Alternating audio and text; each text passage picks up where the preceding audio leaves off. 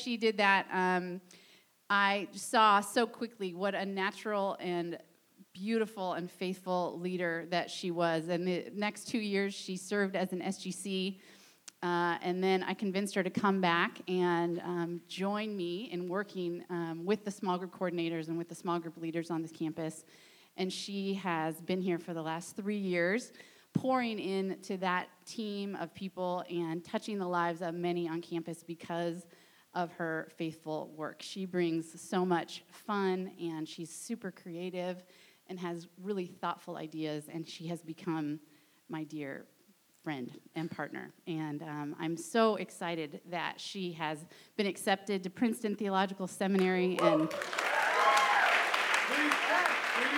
going to be one more Whitworth pirate to hit that campus, and we are so proud to send her. And for a young woman to stand up and preach this morning is also a great, beautiful accomplishment and something that we truly invest in and love to have here. So would you all join me in praying as we prepare this morning? Lord God, we thank you for this place, that we have all been touched by Whitworth in ways that we can grow and be shaped into the adults that you are calling us to. Thank you for the work you've done in and through Allison's life and through so many of us that have come through this place because of the amount of thoughtful professors and staff that walk with so many students, that encourage us along the way to go after our calling, but also to go after you. So we just thank you for that this morning. We ask that you open our hearts and open our ears as this young woman brings the word for all of us to hear this day. In your name we pray. Amen. Thanks, Mindy. Good morning, everybody. I want to start this morning with a question for you guys to reflect on. Who is someone in your life that shows confidence in God? Who's your faith role model? What does that look like? For me, the person I think of is my grandmother. I lived far away from my grandparents, and I only got to see them once or twice a year, but my grandma was constantly writing me and my sisters letters. And in these letters, she was sharing God's truth with us, and she was speaking about how she prayed for us, and she was teaching us about the joy that we can experience if we have a confident faith in Jesus Christ. And it's partially because of her that faith is an integral part of my life today. And before I knew the power of God's story, she was confident for me. Our faith is a journey. And as much as I would like to think that I'm going to reach a point someday where I know everything perfectly, I know that that's only wishful thinking. And this semester, we've got to walk through Peter's journey. We've seen him go from fisherman to an overeager, misunderstanding disciple. We've seen him deny Jesus and be welcomed back in. And now, as we read in Acts, we see that he's still got some stuff to figure out, but it feels like he's reached a point where he finally gets it. And he has confidence in God. He exudes this for us. Our passage today is in the context of a growing church, and this is making the authority of the day pretty upset. They see that as people are moving to faith in Christ, that this is really upsetting their society. So read with me as I share Acts 12, 1 through 19. That's when Herod got it into his head to go after some of the church members. He murdered James, John's brother. When he saw how much it raised his popularity ratings with the Jews, he arrested Peter. All this during Passover week, mind you, and had him thrown in jail, putting 4 squads of 4 soldiers each to guard him.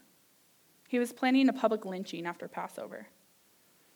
All the time that Peter was under heavy guard in the jailhouse, the church prayed for him most strenuously. Then the time came for Herod to bring him out for the kill. That night, even though shackled to 2 soldiers, one on either side, Peter slept like a baby. And there were guards at the door keeping their eyes on the place. Herod was taking no chances.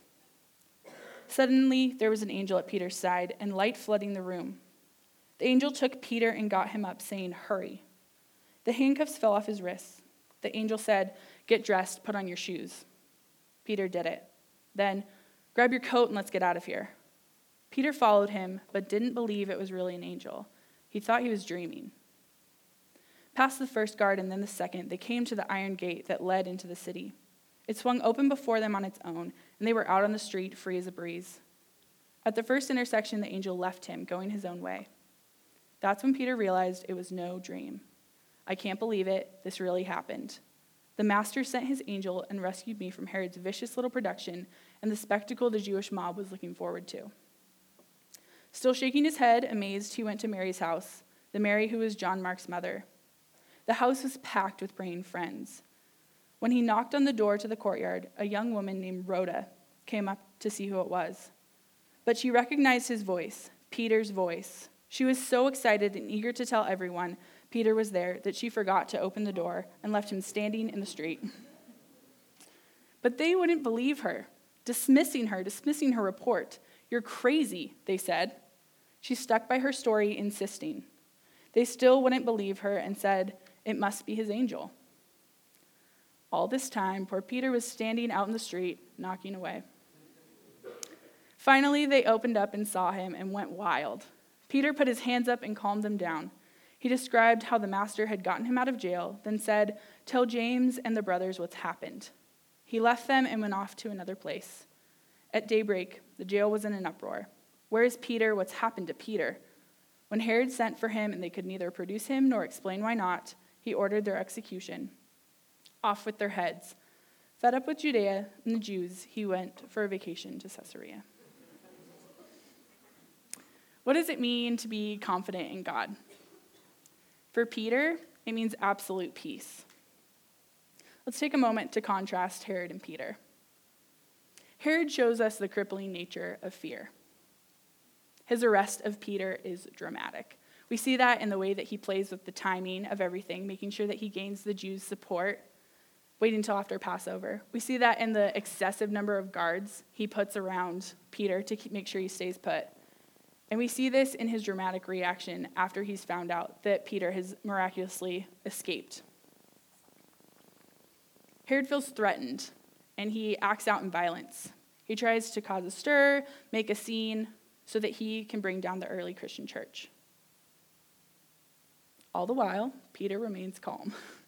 So calm, in fact, that he is asleep.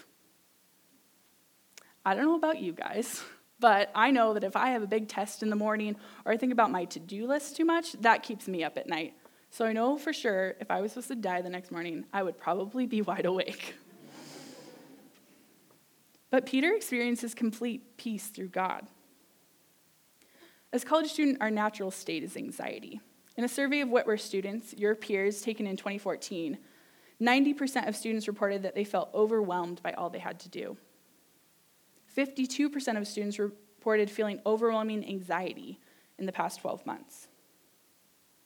We're taught from a young age to be independent, to achieve, to make something of ourselves. Plus, you have to have a social life and be cool. Oh, and make sure you volunteer, do some service work. Don't forget to call your parents. Oh, you have 16 quizzes next week, 3 papers due. Oh, and you think you forgot to brush your teeth this morning, and your crush sat next to you.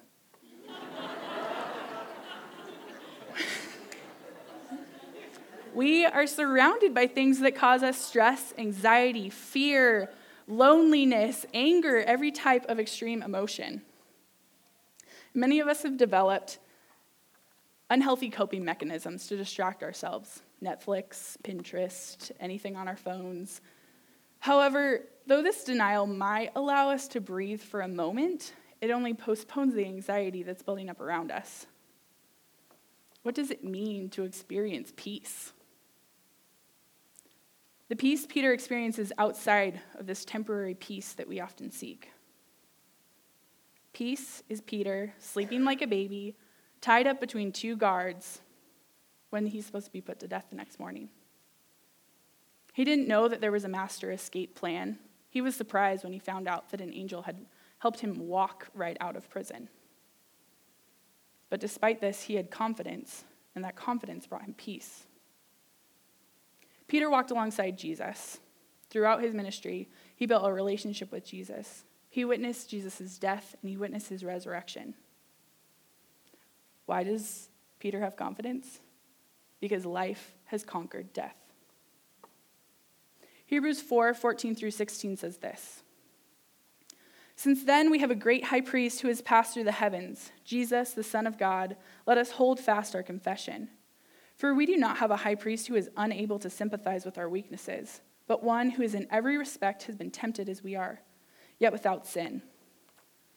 Let us then with confidence draw near to the throne of grace, that we may receive mercy and find grace to help us in this time of need. Why can we be confident in God? Because of the life, death, and resurrection of Jesus Christ. Fully God, fully human, Jesus shares in our experience, and he rescues us from the grave. I don't want you guys to hear this and be thinking, well, shoot, I'm not confident all day, every day, so I'm a bad Christian. This is my 7th year at Whitworth. This is my 5th year working in campus ministry. I am about to finish my last course in my MA program, Keith willing, and